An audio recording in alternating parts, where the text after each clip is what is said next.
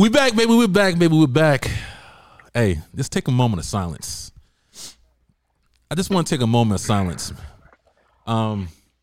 This is a very, very special podcast for me this time. This is a very personal podcast for me. I have some legends in the building. I only have one co-host again because this is this is going to be my favorite podcast of the whole show ever. We have Kevin Ross. We have Topic, and we have nobody else on this building. We have some legends in this building. Hey, give me a round of applause. Round of applause, baby. Round of applause. Get some getting a little feedback. Okay. What's going on, you guys? We are back. How you doing, baby? Introduce yourself. Let them know where you from, how badass you are, and what you do for a living. You want me to introduce myself? Please, absolutely, Kevin if we Ross, can. Former professional Muay Thai fighter / kickboxer / whatever I can do to get a fight. I want to say this. I just want to add this too. I just want to add this since we're in the intro of this thing. If you don't know who these people are, I know we introduced them, but if you don't know who we are, just go find the nearest bridge and just jump off that motherfucker, man. Because these motherfuckers are some cold people, some coldest people in the game. You know what I mean? So yeah. Kevin Ross here, and we have Ognjen Topic. Toby, where are you from, bro? I was born in Bosnia and then moved to Serbia when the war started in the early 90s. And then my father was actually playing the immigration lottery here in America, and we won it, and we came to America. You got that accent, bro. I know the girls is loving you, my guy. I know you just clean up in the game, don't you? Man, you know what I'm saying? But another Muay Thai kickboxing fighter, yes. And we have who at the end? Nobody. Fuck that motherfucker, man. We don't have nobody. We have Bart Simpson in the building. Hey, tell me not. Hey, let's get on this. Why are we doing this? Yo, the start of the podcast. Does that guy look like a black Bart Simpson? Tell me. Don't do this. Does he not? Please, be for real. On the real though. Thank you for not agreeing. No. Thank you. Black Thank Bart you. Simpson. They said no.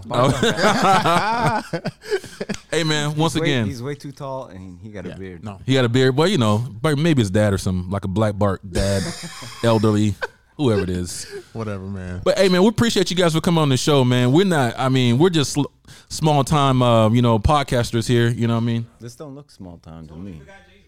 Oh shit, Jason, my fault, man. Jason, how you gonna disrespect my coach like that, Jason, man? I couldn't hear you, man, because copying still had an echo in here, so I took my damn earphones off, and we have, bro. Well, you just spit in some excuses. Right? Jason, my fault, bro. My fault, man. Can you introduce yourself, man? You know, sorry about that. All right, my name is Jason Park. I'm a striking coach up here in Los Angeles, physical therapist, strength and conditioning coach, and just honored to be here with people who inspire me along my journey. Kevin Ross, Ognjen Topic.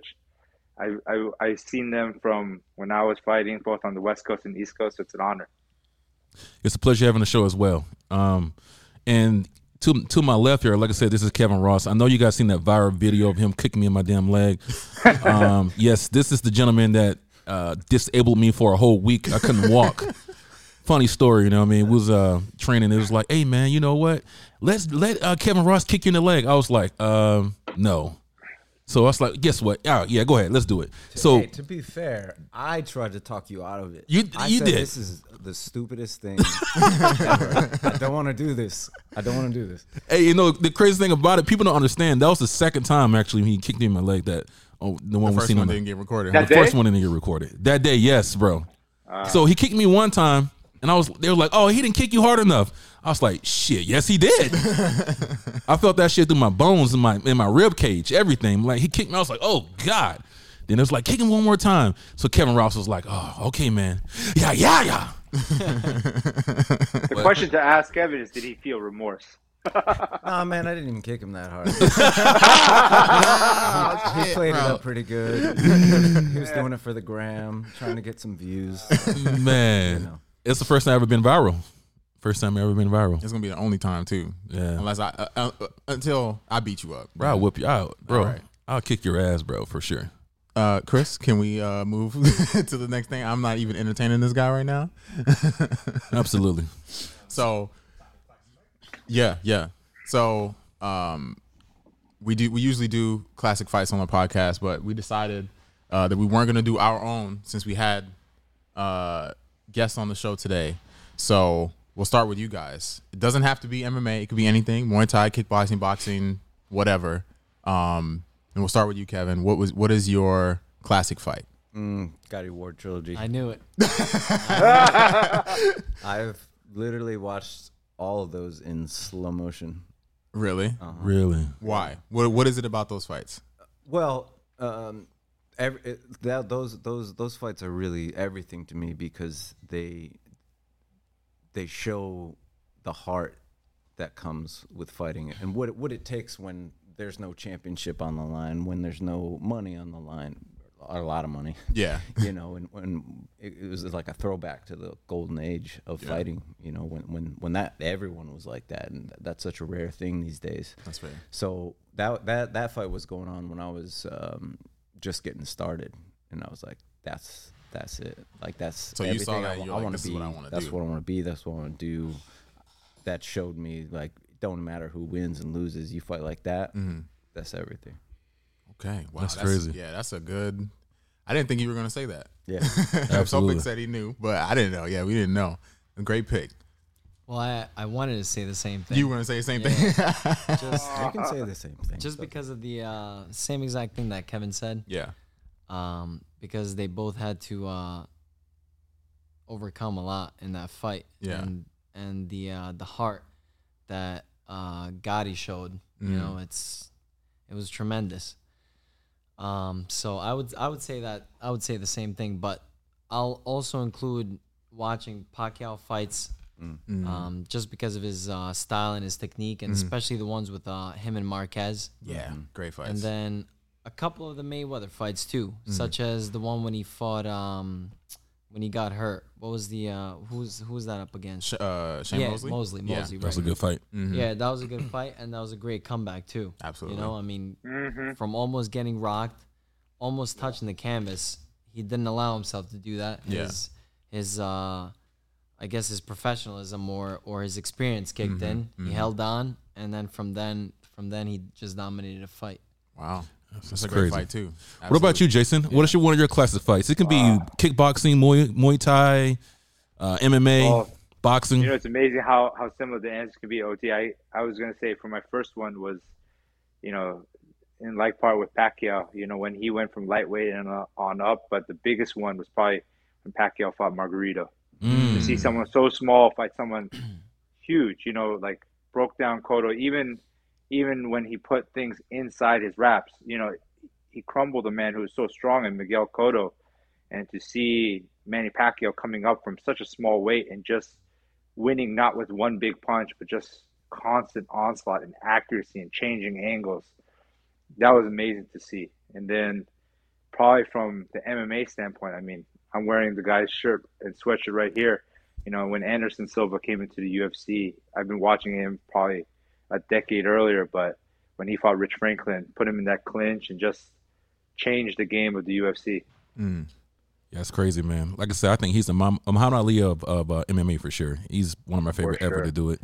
You know what I mean? You guys saw that montage where they put Ali and Anderson together for the Rich Franklin fight. Man, beautiful. Absolutely. Legend of the game for sure. Absolutely. So, Can I just make a comment? Absolutely. Of what Jason was saying. I cheated on every single math test, every single English test. Damn. Pretty much wherever I could, I cheated on in school. Yeah. But I'll never cheat in a fight because then I'm cheating myself, and especially something that I'm passionate about. So I'd never take like performance enhancing drugs or anything that's gonna help me out. And I was so happy when Pacquiao destroyed Margarito, especially for what he did to Cotto. Yeah. And then after they found out how he cheated, you know, as a fighter, I don't know how you can ever sleep at night knowing that you won something like that, but not by not by skill. It was by some other kind of force. And I was so happy when Pacquiao destroyed him, especially being smaller than him. Yeah. You know, and then you know his career went down the hill afterwards, but I was happy to see that. Man, it's crazy, bro. I got a question for you, off topic. You know, no pun intended. Quick question for you, man. When the last time you got into a fist fight on in the street? Man, it was a long time ago.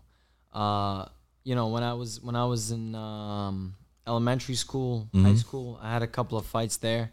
Most of the times it was guys that was just trying to bully me around. You know, Yeah. And once you stand up, even if there's a group of them, once you stand up, and even if they're bigger than you, Yeah. and they see that they can't manipulate you mentally, then most of them always back down. Right. So I haven't had a fight in a long time, and there was one incident when I had like a street altercation. I did end up getting punched, but I didn't end up doing anything. I didn't get a chance to do that because it was broken up. But I'm glad, and this is after I started training as well. Right. I'm glad that I didn't do anything because I've seen a lot of these incidents where professional fighters do end up getting into an altercation. Right. And they damage the other guy. Maybe the other guy like hits the concrete with their with their head. Yeah, and you're done. then that's it. You know, he's either dead or he's gonna end up figuring out who you are, suing you. And I've heard multiple times like that where there was even some amateur fighters who ended up getting into fights like that. Somebody ratted them out. They ended up having to, pay not only fines but the person's medical bills too. That's crazy, bro. So I don't think it's not worth it. What about you, Kevin, man? I know you're super chill. I just want to say, I love this dude, man. This is one of the nicest. Hey, Chris, I'm looking pretty dark in this motherfucking. Hey, man, can you bump me up? Because I need to be cute in here too. I'm next to some superstars. You know what I'm saying? This is my only time I can be viral and I can share some clout from these. Can I look good too? Shit, man. But I'm sorry. I love this guy, man. I've been knowing Kevin for a little bit, maybe 2 or 3, 4 or 5 years, maybe, Kevin? Yeah. About 4 or 5 years. And this is like the most humblest, is that a word? Who could say that? That's a humblest guy I ever met in my life. I can't even picture you been in a street fight, but when was the last time you ever been in a street fight? What'd you say? Last street fight what I was in was against 12 people. Holy shit. What's going on, Kevin? Kevin. Why you got people trying to jump you, man? 1 against 12? It's just me. No. Me, Gina. Kevin, is this the one where you took flight like Air Jordan? Yeah. Oh shit! So you and Gina and There was two of my other friends. you guys were in the street fight with 12 other people? What was at a house party? A house party. Okay. No way. Yeah. Please tell this story, please. Exclusive. Boisterous Boys exclusive. All right. So it was July 4th, 2003. So this is right when we met, and we were having a little 4th of July party at her house, at her mom's house, and we was in the back hanging out, and my brother was there as well, right? So one of my friends comes over and he's like, "You gotta get out there. They're gonna beat the shit out of your brother." I go like sprinting for the door. Gina's like trying to grab me. I'm like, "Get the fuck." I'm like just bolting out there. I walk out there. My brother's standing in the middle of this circle of 12 dudes. No way. And I walked up. I'm like, and I like grabbed him. I'm like, "Get the fuck out of here!" And I started like getting in all their face. I'm like, "I'm gonna fuck out." No. I'm like, "It takes all 12 of you to pick on him." You had a Denzel moment. You Motherfuckers. Yeah, it was like that. It was like that. Yeah, and this was before I started training too, so it's not like I was just scrappy. Okay. So I was like, "Let's go outside." So we walk outside, and right, this dude cold clocks me from the side. Boom. No. Drop down. This whole melee ensues. I get picked up by this one guy. He's like, "Here," trying to help me up, and I look over. I see Gina in a fight with this chick, beating on this chick. Hit her boyfriend, like grabs her by the neck and picks her up, and I just go sprinting at them. There was like 2 dudes. Jumped up in the air sideways. Oh no! Knocked him over like a bowling pin. Started railing on him. But it was really bad. I got my head. I was getting kicked in the face while I was fighting these dudes on the ground. My whole bro. Head, so it was just a bad. That's crazy, bro. Could you imagine trying to in a country club or like a bar or whatever it is, and you come and because he's like they're really like humble and they're not like big muscle bound guys. You know what I mean? Like try to pick a fight with these guys and get murdered, bro. Come on, man. That'd be crazy, man. No, That'd be I think crazy. I mean, yeah, obviously, as you said, I've always been a very calm person. It takes a lot for me to go to that extent because for myself, I'm like an all or nothing thing. Right. Like if we gonna go, we're going all the way. 100%. There's no shit talking. There's no medium. no. Man. Yeah. So I'm always kind of hold myself cool until it's time not to be cool. So yeah, particularly once I started training and everything, it's like having a little kid talk shit to you. Right. Like, Yeah, you're like, fuck. like it doesn't become this personal, emotional thing where you get like, oh, somebody's talking shit to me. Like I'm gonna do something about it. Like once you draw that line, certainly, but Right. But you avoid a lot of things. I think because of that knowledge, knowing what you can do. Again, knowing like it's like a child. Right. Yeah. So I think that helps you avoid some of those things unless you're Joe. That's pretty crazy. That's pretty crazy, man. Now, are we gonna ask Jason? What the about same you question? though? I want to ask you. Oh. You're a pretty boy. What? You're When a the last pretty boy. time I was in a street fight? Yeah. Never. I mean, it's Sucker. so Sucker. long ago. Never? I mean, actually, I think when I was in DC, Right. I was at a train station walking. I think I was walking to the train station. Mm-hmm. So we have these place where you pay and you get your card and you get on the train. Mm-hmm. So I'm at this thing trying to pay for it. Yeah. A dude comes up behind me with a knife. Right. And he's poking it in my back. No He's like, way. Give me your wallet. Are you Straight serious? up. This is not a joke. Straight up. Give me your wallet. And I'm like, is this a joke? Like I didn't understand what was going on. So as I try to turn around, he's like telling me not to turn around. And I see the knife. I'm like, holy shit. So I grab him. There's people like standing around just like watching what's happening. Like y'all can't come help me? No one's gonna do anything. So I end up wrestling with this dude, somehow get him on the ground, punch him in the face, the knife goes flying. I run away, and then so in the train stations, there's these, it's kind of like an office, but it has a bunch of windows around it. And Get to the fucking story, Sunni. God damn it. There's somebody inside of it. So they run outside like, hey, what's going on in here? Yeah. And the cops come. I'm already outside because I'm like, I don't know if this dude got other people. Yeah. I'm not trying to get stabbed. I'm not trying to get jumped. So I'm already outside. And those people came, but it was a super quick thing. I didn't even realize homie had a knife until I turned around. Oh, that's crazy. You probably and he don't even know you could have killed him. Yeah. But That's crazy.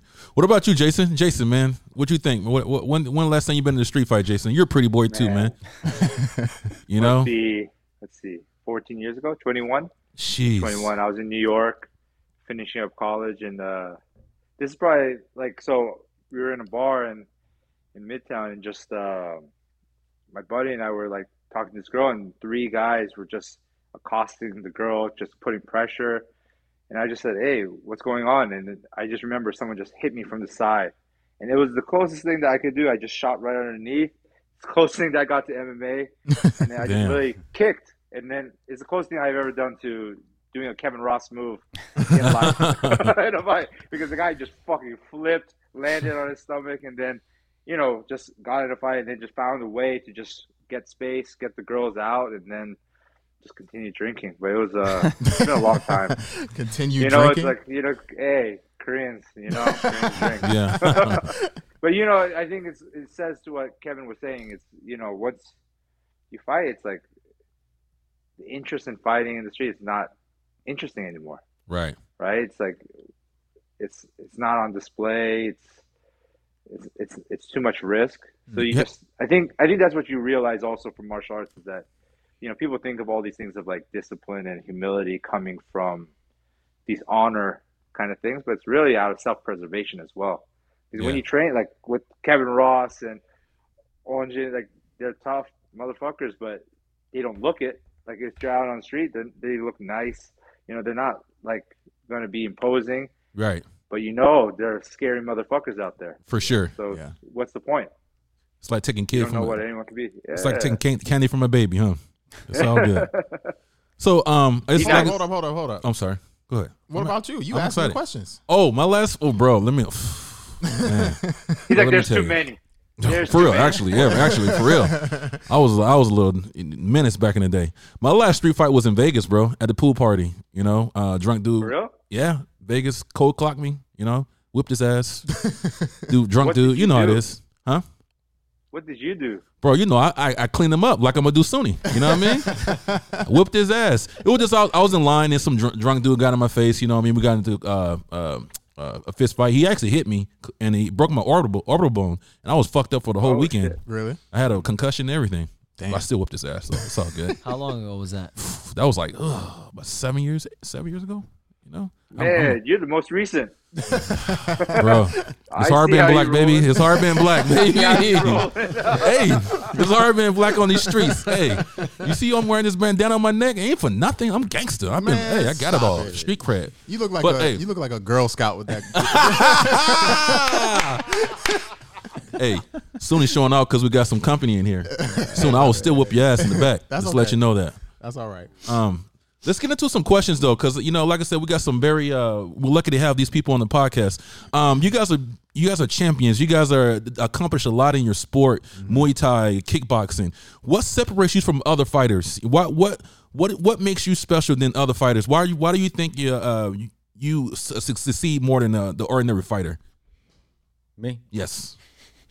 I think for myself, so much of it was just my mindset, my mentality, my work ethic, you know, my refusal to give up. Right. I would say got me through the majority of my fights, particularly, you know, the majority of my career. I was going up against people that I really had no business on paper being in there with.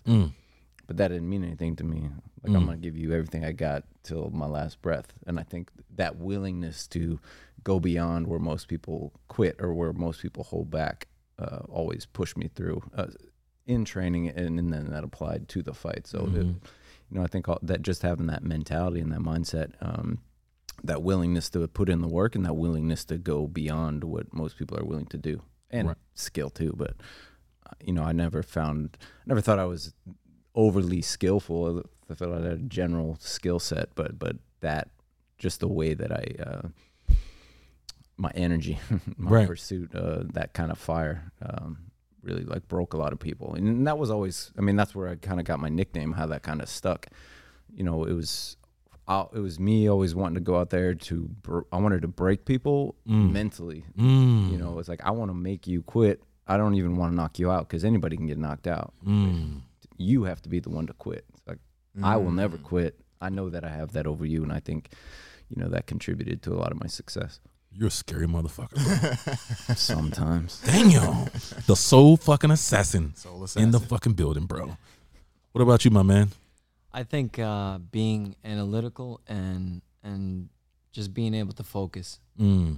As far as focus goes, you know, I gave my whole life up for this sport, and I wasn't gonna let anything, you know, stray me away from that. Whether it was you know, family or girlfriends or whatever other problems that came by, this was the only thing that mattered to me, and this is what I wanted to do in order to achieve what I wanted to achieve. And I'm still not there, and I still have so much more to achieve. And I don't think I'll ever be able to do that, because I'll never be satisfied with what I 100%. you know. Yes, sir. So that's gonna be an ongoing thing.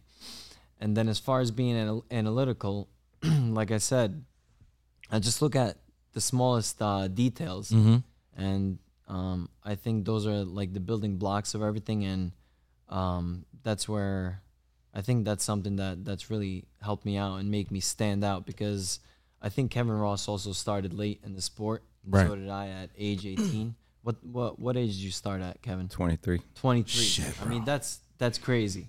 23.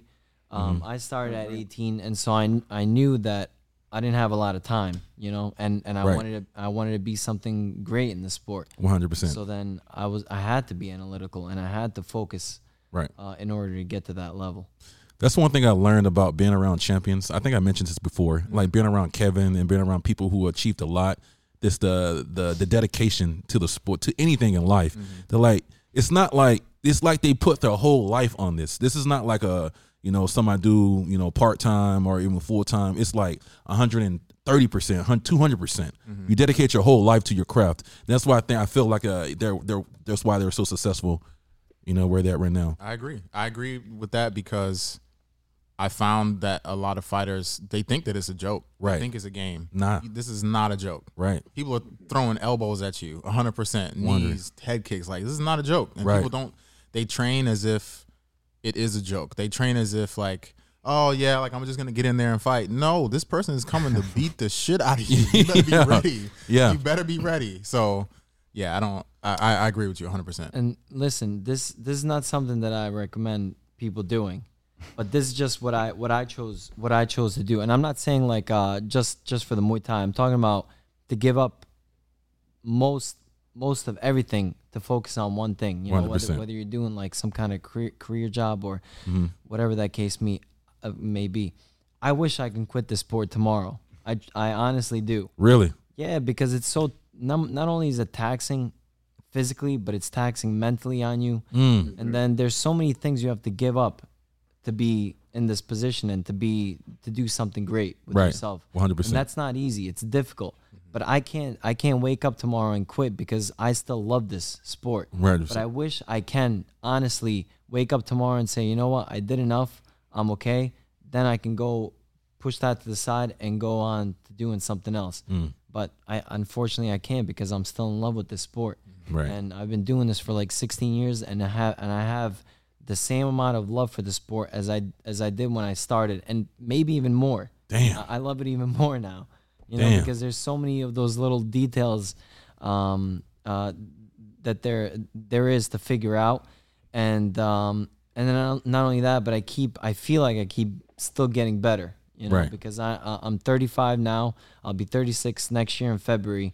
So I am getting up there. Right. But I don't know. I still feel good, and mentally I'll probably continue to get better, and then eventually physically I'll start going down. But I can honestly say that tomorrow I would love to wake up and say I've done enough. I'm done with this. Damn, that's crazy. That's interesting. Jason, I have a question for you. Yeah. I feel like a lot of people don't know that you also used to fight as well. And now you're a high level coach for a lot of really great fighters, legendary fighters like Anderson Silva. But what when you used to fight, what led you to the decision to say like I don't want to fight anymore and then move into the coaching space? Well, to be honest, the decision was taken out of my hands. You know, I didn't have the career that these two gentlemen had. I stopped at 20 amateur fights at the age of 25, and you know, Kevin knows this pretty well. Like, I tore my retina, you know, in one of my last fights, and had surgery. Tried to come back. Was helping Joe Schilling, our mutual friend Joe Schilling, at the yard for his fight, the Lion fight, and you know, took another shot, tore my retina again, and after the third surgery, which is pretty invasive, you had to put a gas bubble, really have to deal with it. I said, like, it's not going to change. You know, doctor said, like, you know, you were lucky to fight as long as you did. So I had to make that transition. And it was a tough transition. I didn't think it would be that tough because, you know, I had always thought of going into strength and conditioning and becoming a doctor of physical therapy. I was already at USC. But once you lose that identity of a fighter, it takes you through a toll. You know, you realize when you walk into the gym. I remember the first day I went in after surgery, like going to the yard, going to Boxing Works, and I realized I'm no longer special. Like, people aren't going to make time for me. They still love me, but your time as being a fighter where people will, you know, try to help you by being a pad holder, a partner, that disappears. And it was only when one of my amateur fighters, Jake Poss, he turned pro, and then he asked me to come back to help corner him for his pro debut. And then from there, just getting more and more fighters at Black House, and it led me to where I am today. But I think even back then, what set me apart was just always thinking of trusting your foundation with your lineage. You know, like, I started at Boxing Works when I was 15. You know, around the same time, I think Kevin started started training at 23. Like, I was 15, and just kept trusting your foundation with the coaches you have. It speaks to what you were saying, Sunny. Like, a lot of fighters think of the short looking for the short answer, right? Quick fixes, but believing your gyms, your coaches, and then once you have a good foundation, it allows you to go out and use your analytical mind to find the answers that you need, but you always come back to your foundation. Awesome. Question for you guys. Man, I'm so excited to have y'all motherfuckers, man. Damn, I've been waiting for this day. How do you guys handle adversity? You guys achieved a lot of success, but you do have losses on your record as well. How do you handle that, adversity when you do lose? I think for myself, I was very fortunate. I lost my very first fight, so I had to make that kind of that distinction right away. You have to. We always have a choice. Like, am I gonna take this and get better, or am I gonna use this to break me? And I was fortunate to have to face it for day one, although it didn't feel like that at the time. But I saw a lot of people go on undefeated 10, 12, 15 fights, and then when that loss does inevitably happen, it broke a lot of people, and most of them never fought again after the fact. So I think starting so late, that's already kind of overcoming that adversity, and Muay Thai really did save my life and turned it all around. And then losing that first fight, and always feeling like that underdog starting late, and that contributed to that mentality. So like a loss and an injury, and I've had so many injuries and things like that to overcome. I just simplify it in the question: are you going to use this to get better? Or are you going to use it to get worse? Right.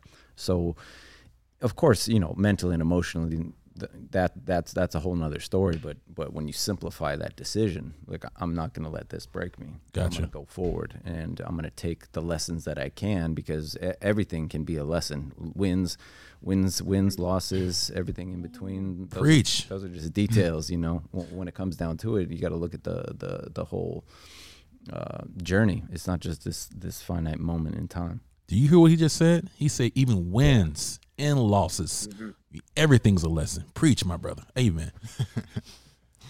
For me, it's just being logical and rational.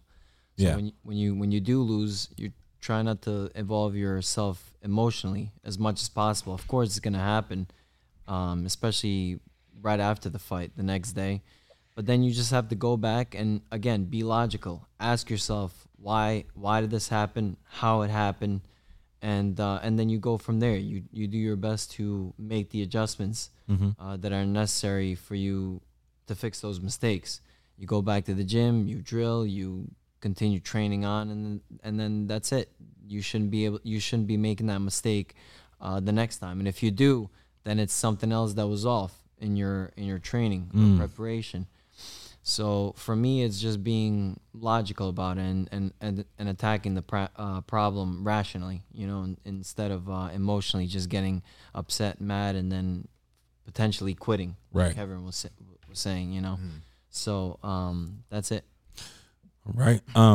You have a question? Because I got a lot. I got a whole fucking list of questions, bro. I'm ready. Yeah. So I'm Dominic Cruz. He's DC. Just letting you guys know. I can prepare, baby. Shut up. Anyway, what about my man Jason? Because you coach a lot of fighters, and when your fighter lose, how do you handle that? Because I know it's like family. You know what I mean? How do you handle that adversity when your fighter lose? I think the biggest thing is it's so easy to look at, your athletes as just an avenue to help yourself, but I always tell people, like, as a coach, you have many opportunities to excel, right? But for each fighter, they gave up everything for this. So they only have their one shot. This is their one life, one career.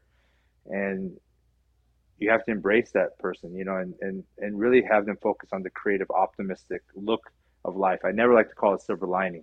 Silver lining always makes it second.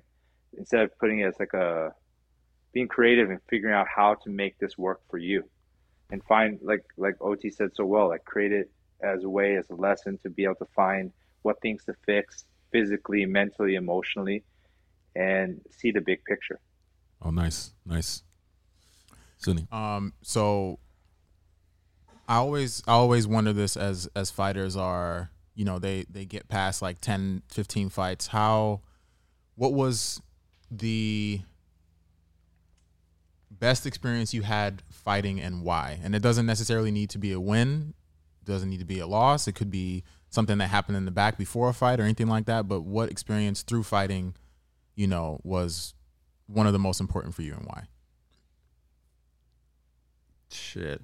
There's just been so many. It's hard to, pin it down to one. I've been very fortunate and blessed to have some really amazing moments throughout my career. So many that, it's like how do you pick one? Because each one is different for a variety of reasons. Probably the biggest one that encompassed so many different things with going in with an injury and the level of the fight. And it was when I had that fight with Tomahawk Thompson, won the world title, snapping my rib 10 days out from the fight. And, oh, shit. Being laid up in bed for 2 days, not able to breathe or move, and, having to overcome that. Like, you got a choice to make. And, I always look at it that way. Like, regardless of what happened, you can't change that. You got a choice to make. Are you going to use this to quit? Or are you going to use it to move forward? And most of the things I've done, I wouldn't tell anyone to ever do. You got to be willing to take what that cost is going to be, and that cost might be your life. Yeah. But for myself, it was always that, like, I'm willing to do whatever I have to do to keep going. And yeah, certainly I could have put the fight off and said, hey, I'm injured. We can do it when I'm healthy. But I think after having overcome and gone through so many injuries, you realize that this is just another hurdle, and next time you might have something even worse. It doesn't mean it's going to be better. And it doesn't even mean that thing's going to even play a role in the fight. It's just an instance, that's going on, something for you to deal with. And for myself, again, having gone through it so many times, I always view those things as a signal, something, I'm going to do something great. So I'm like, this giant hurdle is right here. If I can push past this, something great's going to happen. That's crazy. Man, and either that way, fight is a true classic fight. Absolutely. Either way, it's I'm gonna get stronger through this. Right. The outcome of the fight, that's important, of course, but being stronger as a result of this, and not letting these situations break me down. Because first it's like a rib, and then it's well, now I'm sick now, and like we just continually get weaker for understandable reasons. But we always have a choice to make, and it's those ones that are willing to push past that regardless, because it's hard not to rely on your excuses. Like, oh, I got this, I'm poor, I'm sick, I'm old, I'm injured. Everybody's got that. You think everyone's going in there 100%? Not a chance. Yeah. And the ones that are always waiting for this perfect opportunity to happen, they don't go anywhere. Yeah. Facts, if you don't have anything to overcome, you're just not going to make it, because everyone's got something to overcome. Facts. Wow. Damn, you need to be a motivational speaker. Shit. Hey, Kevin, on that fight, I remember that's always been one of my favorite fights for you. I always tell my fighters to watch that fight against Thompson. And I remember you telling me when we were training one time, and you're like, in that fight, because you knew you were going in with an injury, you also mentioned that you like sharpened your mind, that your focus was so much more than most fights. Can you tell me about that? Yeah, I think for myself, it's knowing there's like a weakness there. It heightens all your other senses. It's like when you have your life on the line, you're going to be sharp. You're going to be on point, and you're going to be laser focused. So for myself, whenever there was something drastic like an injury or a sickness, it made me that much better, because I didn't have a choice to make. It's like when you're healthy and everything's good, you're kind of maybe a little more relaxed. You can think a little bit more. Like, I'm not an analytical fighter like Topic is. I'm like a passion fighter.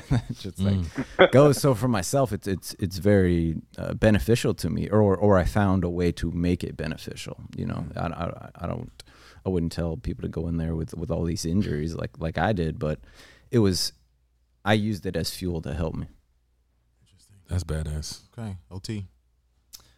Yeah, anytime I had to overcome challenges, those were the most satisfying fights.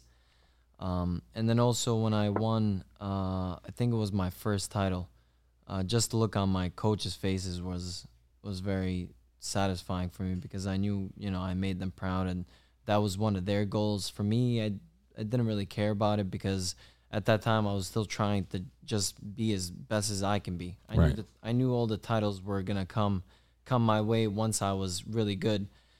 So for me, that wasn't really one of my goals at the time. I didn't really care about it, but just to see the satisfaction in their faces, that was a nice feeling. That's crazy. What about fighters' pay? Let's talk about a little bit about the fighters' pay. We know that fighters don't get the amount that they should, and a lot of it's not fair. What do you think is the problem is, and what can change that make the situation better? First of all, I see like these guys in the UFC complaining about getting $20,000, $30,000. Like, you're complaining about that? Yeah, that's like my whole career's worth. Yeah. I don't think I made that much my whole Muay Thai career. Yo, wow, Yeah. wow. So yeah, I mean, I'll just start off with that. So everybody already knows what we're making in Muay Thai. So Muay Thai don't pay that well in Muay Thai. No, it's nowhere close. You better figure out what you're trying to do outside of Muay Thai. Right. And make money off that. Yeah, I mean, unfortunately, a lot of times when the pay and the exposure goes up, you lose a lot of the fire and the passion. I mean, the golden age of everything, boxing, MMA, they weren't making shit. They weren't making anything. They were fighting because they loved to do it. Like, you wouldn't do this. And like when we started out, there was no reason to do this. People didn't even know what it was. Yeah. There wasn't YouTube. There wasn't nothing. There wasn't social media. Yeah. Like, you're only going to do this because you love to do it. So everyone you were around, every gym you went to, every fight you went to, you had that connection with people. Like, we all love to do this. Now is different. People have ulterior motives to do it. And I'm not going to say that's right or wrong, but you lose that purity to it. So I'm very conflicted on whether I want things to get better, and I want everyone to make money, of course, but everything comes with something. Everything costs something. And that's a cost that tends to come with exposure, with money, with fame. Yeah. But Do you think, let me Kevin? Go ahead, Kevin. Jason. Do you think that if you had started making, bigger paychecks, do you feel like that would have ever changed your purity into it? Yeah, that's exactly what I was gonna ask. No. Yeah. No, definitely not. So yeah, I think it would have been nice, but I think even if you don't want it to, I think it might get in there a little bit, unless you can find the way to focus it and channel it. Everyone kind of uses things and views things differently. So I don't know. It would have been different, and I've seen how the sport has changed over time, and kind of seen the good and the bad that does come with. I'm very grateful to see people getting exposure and getting money. I'm so grateful that the sport's out there more now, but that does come along with the process sometimes. It's crazy. Jason, what do you think about fighter pay from a coach's standpoint for your fighters?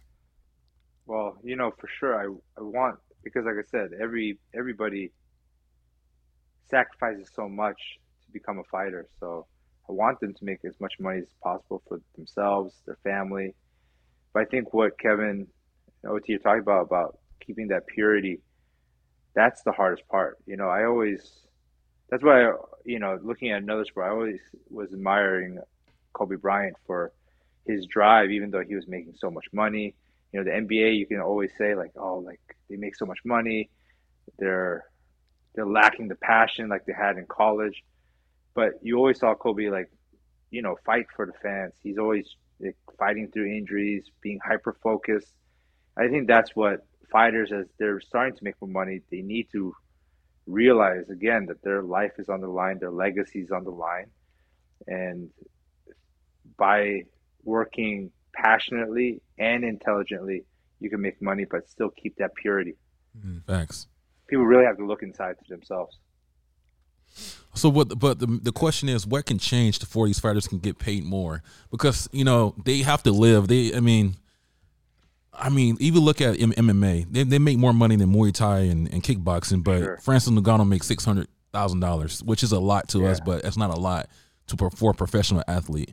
I don't think that that's the reason why, though. I think it's the reason why people are complaining about the money is because in comparison to how much the promotion is taking, right, they feel like they should be making. So, what the question is, to get down to the nitty gritty, what can change to change the narrative of For MMA or for even this combat sports period. Well, so it's going to be kickboxing, Muay Thai. And you guys correct me if I'm wrong on this, but I think the reason why the pay is lower for Muay Thai, for kickboxing, is because they don't have the entertainment value.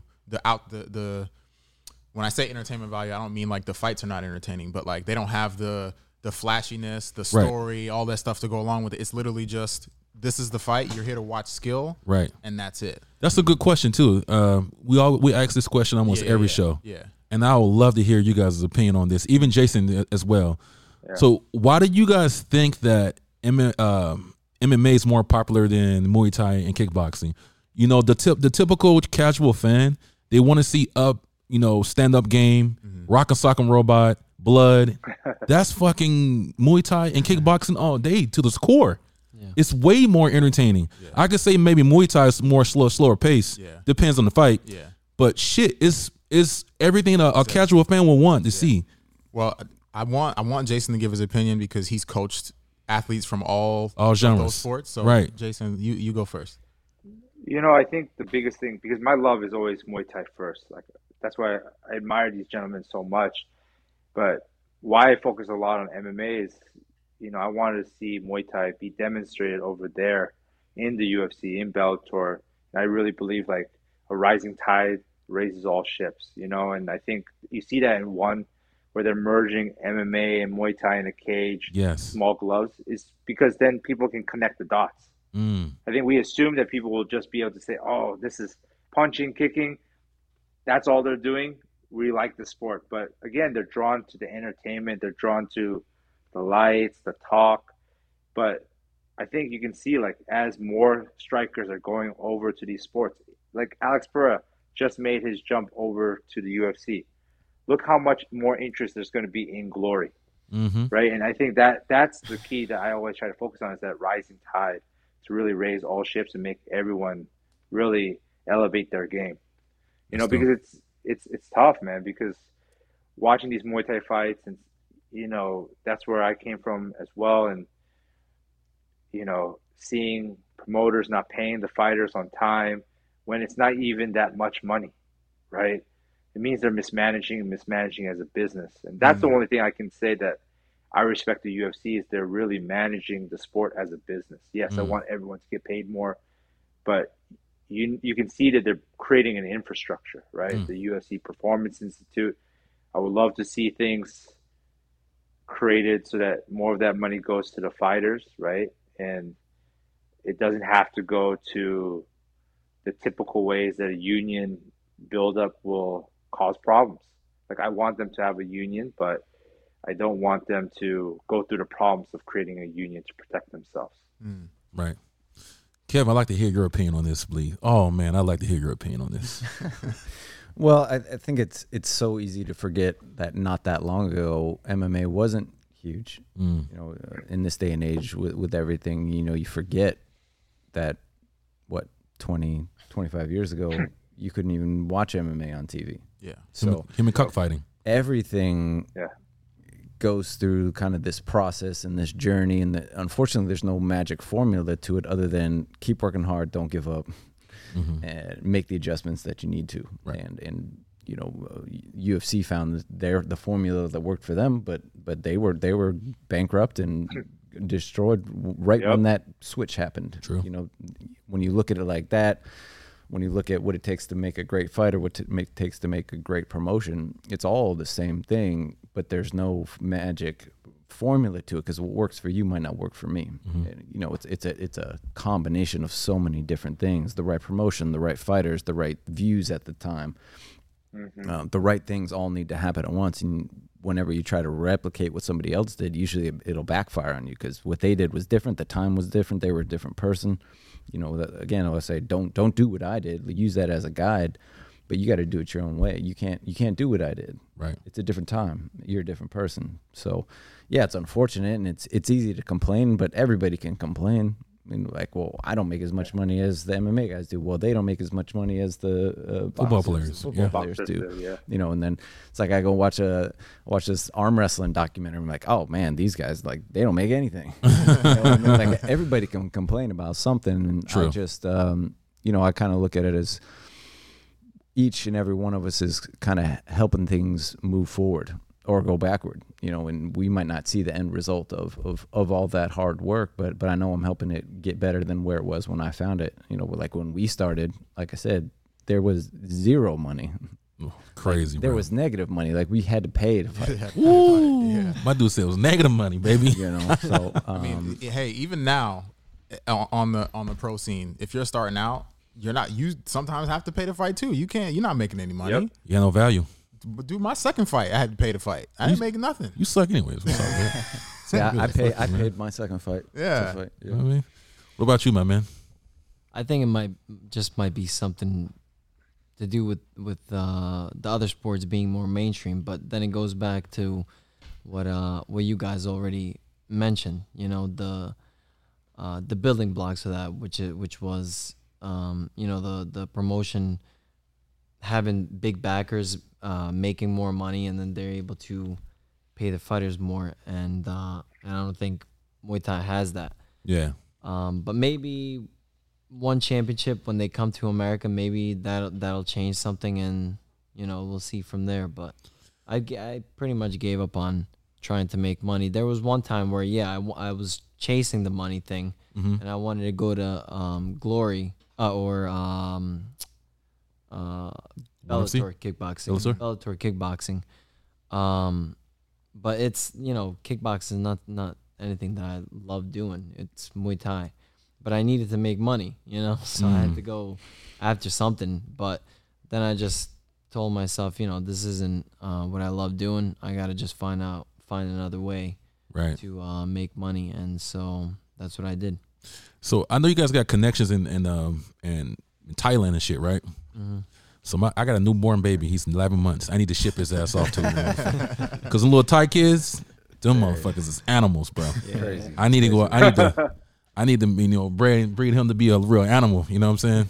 I have two questions. One for Kevin, and then one for Jason. But obviously, OT has fought and won before, but you haven't. And is there a reason why? And would you have liked to fight and won at some point in your career before you retired? Yeah, it was always something that I thought about doing, and was even in talks with them kind of towards the end there. It just didn't line up, And again, I love like straight Muay Thai.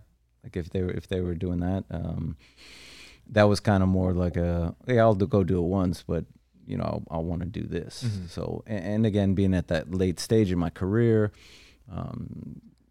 it really just didn't pan out, and it wasn't, I think if I was more driven, like I have to do this, I would have made it happen. But, okay. but things were kind of progressing and going like that. And, I was involved in what I was doing. So it just never happened. Before like you said, Kevin, it's just timing, right? Timing. Yeah. Before I ask Jason the question, I just want to say I would have loved to see you fight with small gloves. Fuck yes. I would have loved to see that. Fuck yes. We've already talked about this on the podcast before. I think you're like top 5, one of the hardest hitters I've ever sparred with. Maybe even top 3. My leg says the same. My leg says the same, man. But I'm emotionally still fucked up. Looking at him right now, I feel the pain in my hips. You having PTSD over there? PTSD, man. But yeah, I would have definitely loved to see that and see how you would have done with those small gloves. But Jason, for you, it's a 2-part question. One, what were your goals and desires as a fighter when you were competing, and then how does that translate into how you work with your athletes? Do you see some athletes with the same kind of goals, or how does the goals that you had influence how you coach your fighters? I mean, man, I think one of the biggest things when you look back at things is regret, right? Like you regret because you think when you fight that you always have another chance. So every loss, everything that you pass up, you're like, oh, like I have this chance in a year or 2 years. And then when it stops so suddenly at 25, you look back and go, man, I wish I had taken that fight. I wish I've had that chance to do this. I wish I had fought more often. So I think that is always present in my mind is I don't want to have any of my athletes have regret. And that's important, to try to find the right fights that will grow them, that will protect them, like from bad opportunities that might sound appealing because they have more money or a bigger promotion, but you're brought in as the B fighter, right? The B side.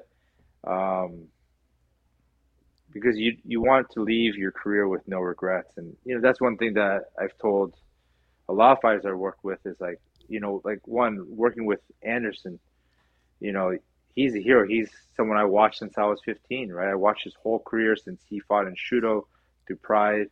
And to have the honor to be able to work with someone who you looked up for so many years and was an influence on your career, to coach him for 5 years is an amazing experience. And the one thing I had to tell him was like, go with this with everything you have, because this is your passion. Some days you might not like it, but let me tell you, that's the only thing in life that I have more experience from you. I'm not married. I don't have kids. I wasn't a world champion in the UFC. I'm not a legend in the sport, but I retired before you. And I told him, you have to enjoy every moment you have left. And I think I even shared that with Kevin, in this last year. And I tell it to all of them, it's something special to be an athlete. It's something special to be a fighter. So take advantage of it. Live life to the fullest. Speaking of retirement, Kevin, you're retired. When did you know when it was time to retire? It was, the way things have been going over the, like for me, I had like three different careers. My first career all the way up until my last fight with Sakadao and then blowing my knee out. That's what I view as like my career. And then, everything coming back from blowing my knee out to winning the Lion Fight world title and then doing that. And then switching to Bellator was like another stage of my career, going into the kickboxing realm. And, since day one, I never thought I'd have one fight, let alone almost doing this for 20 years. So damn. I always viewed every fight as the last fight, and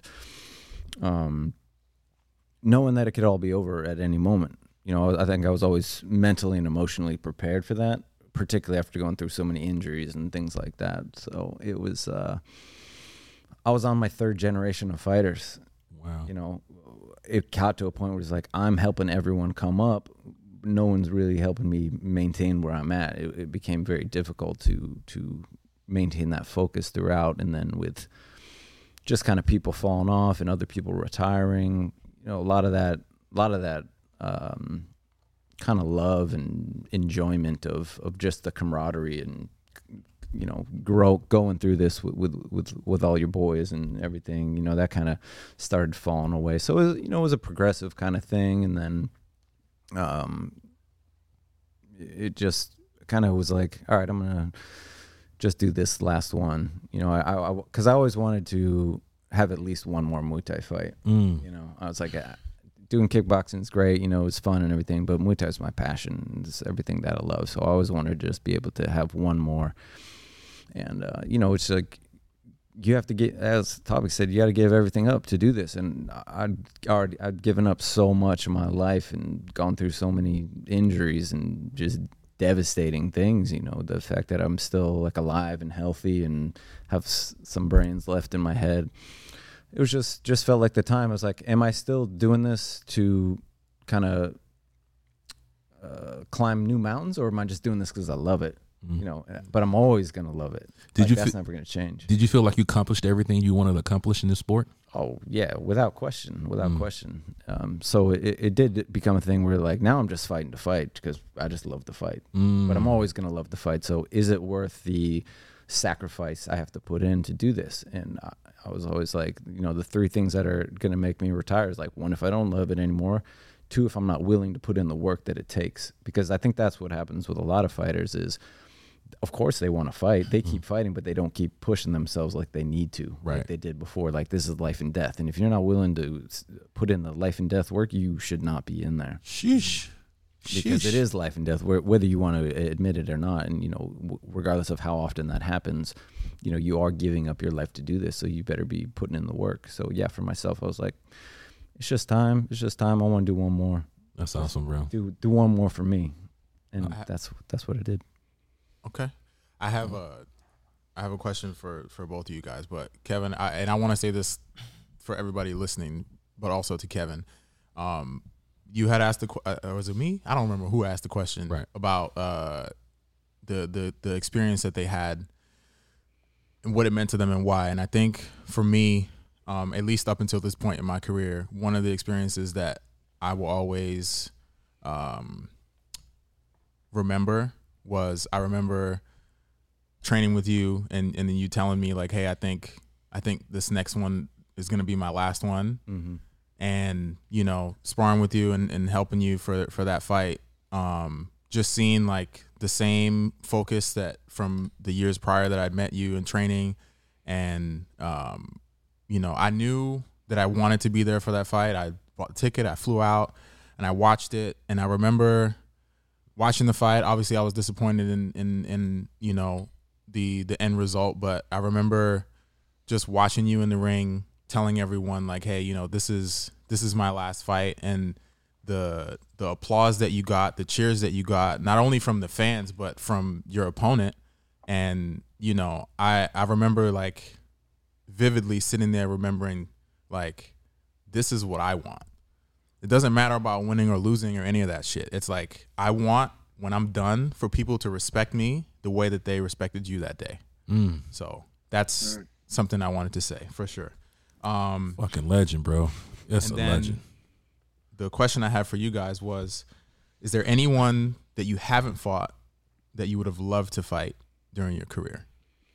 Oh, yeah. I mean, I'm pretty bummed Harrison and I never worked it out. There was a couple times we were almost supposed to fight. Yeah. Okay. I think once or twice we actually had it almost set, and then that would have been crazy. Ooh, that'd have been nasty, boy. It was always just one of those things. It was like, it just never felt like it was in the cards. And, you know, of course it's like, yeah, if both of us were like, we're not doing anything else other than this, yeah, we could have made it happen. But you got to take opportunities as they come, because they might not ever come again, particularly in this sport when, you know, you can have fights and then all of a sudden you go on a streak of like 6 months without one. So, yeah, it didn't work out. And then he was definitely one in Cal Fairtex or whatever his name is now. He was always someone on, particularly because he made that transition to K1 and kickboxing. I was like, that'd be cool to do. I would love to fight him in a Muay Thai fight, but for a kickboxing fight, I was actually trying to get that lined up for my retirement fight. Okay. Oh, that's dope. That would have been sick too. Yeah. What about you, Topic? I always wanted to fight Sanchai, and I got a chance to fight Sanchai, so I'm happy with that. Outside of that, I don't feel like you know, there was anybody else that that stood out that I wanted to fight. It's always been whoever has the title and who I need to go after to get to that point, you know. Yeah. Whether it's a title or, you know, somebody who's gonna bring me up as far as my skill level goes. But I wanted to go over something that that Suni said, as far as you saying that you want to have that like kind of respect after you're finished. Yeah, I never want to. I never start off by saying like this is what you should be thinking, but this is just something that I think maybe there's other people out there with that same mentality, but as far as like thinking about having that respect when you're done, or thinking about like the legacy, for me it's always been, I don't really give a shit about that, you know. That's fair. And the reason behind that is it's always about what I think about myself instead of what other people think about myself. And not only that, if I give 100% of myself to do something, then I know I'm gonna get that respect regardless. You know, it's impossible not for you to get that respect if you've made all these accolades and achievements. You know, and then also, like, you know, I've had question asked, like, what do you want your legacy to be after you die? Right. I don't really care. I'm gonna be dead. You know, I have nieces and I'm sure they're gonna have kids. And then they asked me like, well, don't you want your nieces to be proud?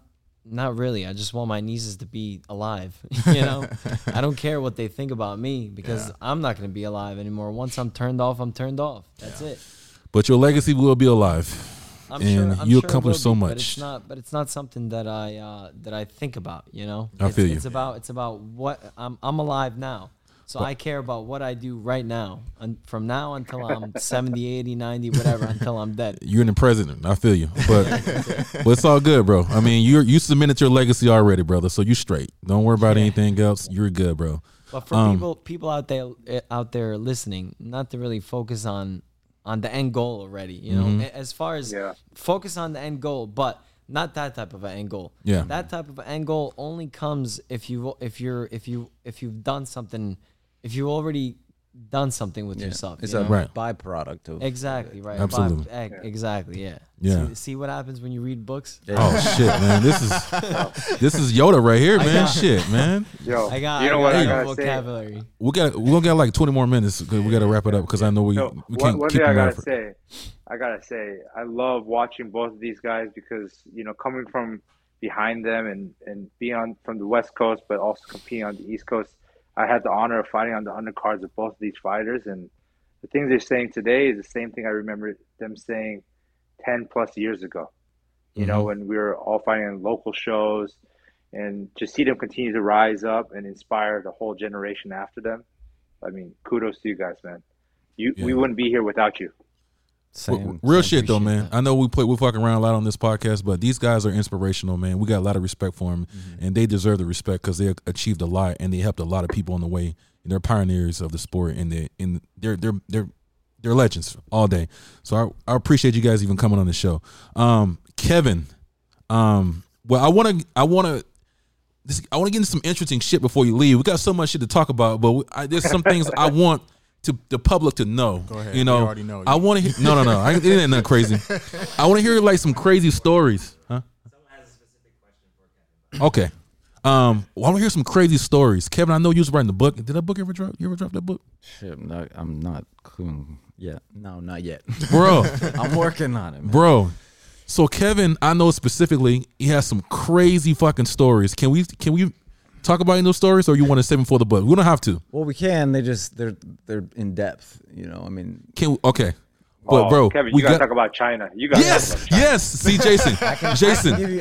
Thank you, Jason. I can sum it up pretty. Thank you, Jason. Relatively quickly. We have to talk about that China trip. We have to talk about that. I'll give you the cliff notes. Topic. We need to hear a crazy story. Crazy as can be. Yes, this is a crazy story, man. And Kevin, please take the floor, baby. Okay, I'm gonna give you cliff notes though. So you got to buy the book for the. Buy the book for sure. Oh. So I went over to China and did Sanshao fights back in 15 years ago. I never fought Sanshao before, but back in the day and just the way that I am, it's like I'm gonna fight any way that I can. If I can get a fight, I'm gonna take it. Mm-hmm. So we went over there. We're in like the middle of nowhere in the woods, and we go up and. We're like, I don't think there's a fight out here. Like we're in like one of the, those buses, just me, Anthony Brown, and like two other people, and the guy driving us. I was like, I think they're taking us out here to kill us. Because actually, the day before, I had knocked out like the head guy's kid who fractured my skull, and that's a whole nother part of the story. But yes, so I thought they were probably going to kill us, which was highly likely at the time in the situation we were in. But we ended up, all right, start hearing this noise. So what's that noise? And it's like. Getting louder. All of a sudden, you can tell there's drums like doom, doom, doom, doom, doom, doom, doom, doom. We pull up. There's this long driveway lined with people playing drums, and it was like this old Chinese palace. It was something straight out of like a Bruce Lee movie, and like we're driving down the path, and there's all these like Lexuses and nice cars, all these rich people. And I'm like, dude, this is some like blood sport type shit going on. And like, Enter the Dragon. It was crazy. I love it. And the head guy looked just like what was the Chinese dictator guy's name? He looked like his brother, and he was just kind of like standing up there. And it was like straight out of a movie. And like I tell people this, and I'm like, this sounds so fake, like it didn't happen. This shit happened. It was wild, man. So we go up. They kind of take us in the back. And they're like, oh yeah, well, the fight will probably be in a couple hours. You guys just hang out and relax. And there was just bad energy going on there. I'm like, this is just a bad situation, man. This whole situation is bad, particularly after knocking that guy out the day before. You know, I knew my head was. He has a fractured skull. Keep in mind, he has a fractured skull. Yeah, I didn't know it was fractured though. Yeah. Anyway, so yeah, they're like, oh yeah, we'll probably fight in like an hour or two. So we're sitting back there, and then like half hour later, they come bang on the door. All right, get your stuff on now. We're gonna go fight. What are we doing? All right, so they like take us into it was basically like a closet was our changing room. Like there was 4 of us in there, almost like shoulder to shoulder. Like we didn't have anything. We had to share gloves because they didn't have gloves for us. And you know, I really did think they were gonna kill me. They actually took a picture of looking out the window. I was like, well, this is where I'm gonna die, but it's not so bad. Damn. There's worse ways to go. And even walking out to the fight, or I wasn't so much worried walking out to the fight. It was after I beat that guy as well. When I was walking back, I was just waiting to get like stuck in the back with a knife. I'm like, 'cause they could kill us out here. No one would know. No one knows where we are. Damn. We have no connection to anyone. Even if I escape this place, I have no concept of where I even am in the world, let alone the country. It's not like we're in a city where I could just like go and borrow somebody's phone. You know what I mean? And then we actually ended up having to get snuck out of the city in the middle of the night. So they came, the guy that was kind of taking us around, he came knocking on the door. He's like, we have to go. We have to get out of here. Damn. They like snuck us out of the hotel and snuck us out of the city. That's fucking crazy, That's bro. the Cliff Notes, though. So go buy the book, man. It's way crazier. It's way crazier. Go buy the book. You'll hear the whole story. It's way crazy. Super dope story. Topic: tell him your craziest story that you encountered fighting. Well, there's a couple, but this one was about 12 years ago in Thailand. And they all start overseas, right? I always tell people, I'm like, don't travel with me because something bad always happens. Every time I've been overseas, something bad has happened. So it was a couple of days before my fight, and I actually have a picture of this, but I don't want to show it because I don't want to give away the camp. And it was a couple of days before the fight, and so the promoter, it was like a few of the fighters that were going to fight within that week or within a couple of the days within each other. So he says, all right, let's go and get vitamins. I'm like, I mean, you can just hand me vitamins here. I'll just take them and drink them, you know? But no, he says, let's go get vitamins. I'm like, all right, okay. So we go and in Thailand, when you're like, you know, going to places and the camp doesn't have, if you're at a camp that's, you know, not like a huge camp, they'll just fit everybody on the back of a pickup truck. So you're out with a couple of these guys out in the pickup truck, and you're driving down around Bangkok. So we get to this place, and from the outside, it looks like a small little clinic. And we walk on the inside, and now it's starting to look like a hospital, you know.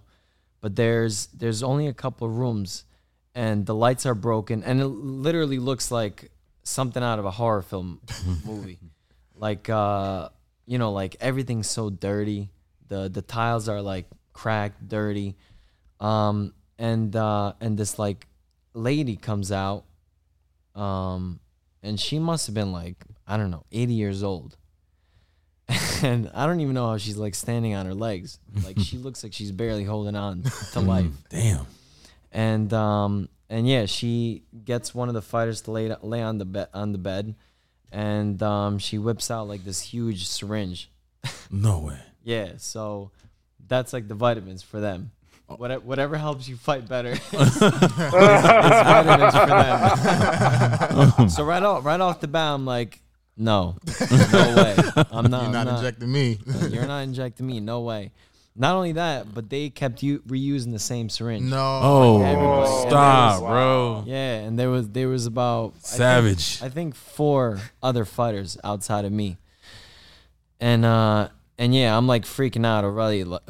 Like I'm not ruining my life for this, you know.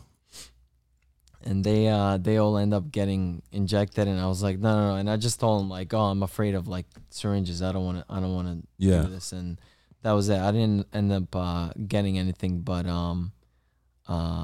yeah, that was like so crazy to me to experience that. But it's normal over there because Muay Thai is not regulated in that way where they test you for drugs and stuff like that. So a lot of these camps do use EPOs and whatever other performance enhancing drugs they can get their hands on. And at some camps, like, they'll even do it openly in front of you. They'll just inject themselves openly in front of you, and to them it's like candy, like they think like the more they do it, the better the better effect it's gonna be, and you have no idea like what you're doing to your body. I take it. Shit, fuck, give me some. Shit, yeah. Before we give me some. That's first of all, the craziest part about that story is the fact that they use the same syringe on everybody. That's wild. If you get my balls bigger, I do it. Stop. Sorry. You need horse meat for that. Don't get in trouble, Hendo. Before we get out of here, Kevin, why can I not find you on Instagram?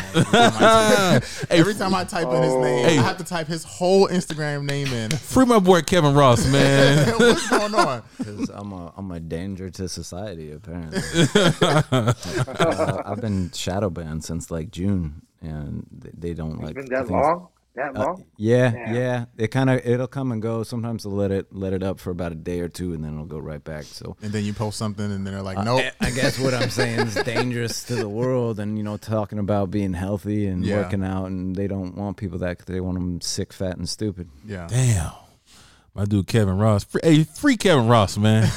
I'm gonna talk to some people, man. We gotta get some folks on Instagram. Yeah, let them go, man. I know some people on people. I'm gonna free my boy Kevin Ross, man. He woke. Thank you. As black people say, he woke. You know what I mean? You know what I'm saying?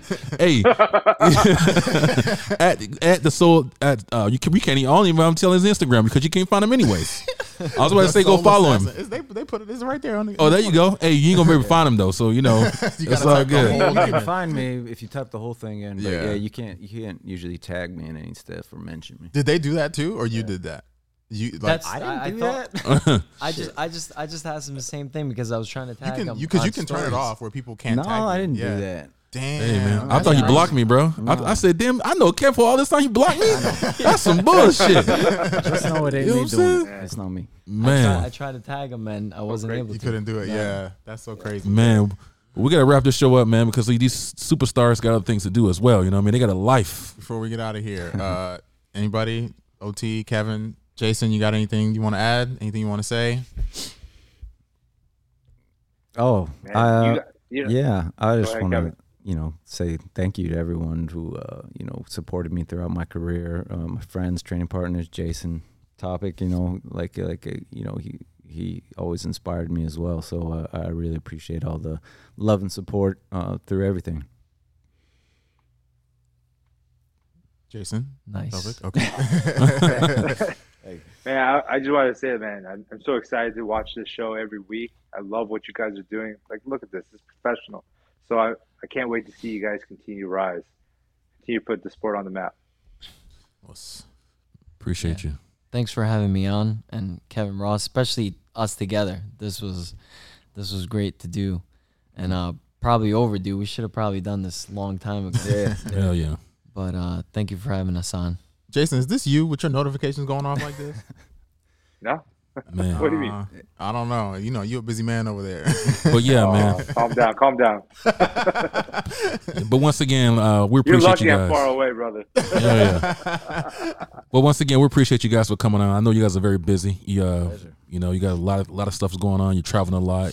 You took your time out to come kick it with some brothers. Yeah. You know what I mean? So, and like I said, you're not just ordinary people. You know what I mean? You guys are fucking real respected, and you accomplished a lot, and you're superstars in this sport. So, it's special for us to come, for you guys to even take your time and come in and kick it with some brothers. You know what I mean? So, I appreciate you guys coming on the show for sure. Thank you guys for coming, for sure. Thank you. Absolutely. Are we good? Yeah, we good. We're good. Hey, you guys, this is the Boisterous Boys. This is episode number 28. And whatever, give a fuck. We don't give a shit. Kevin Ross and Topic, Jason, and we out.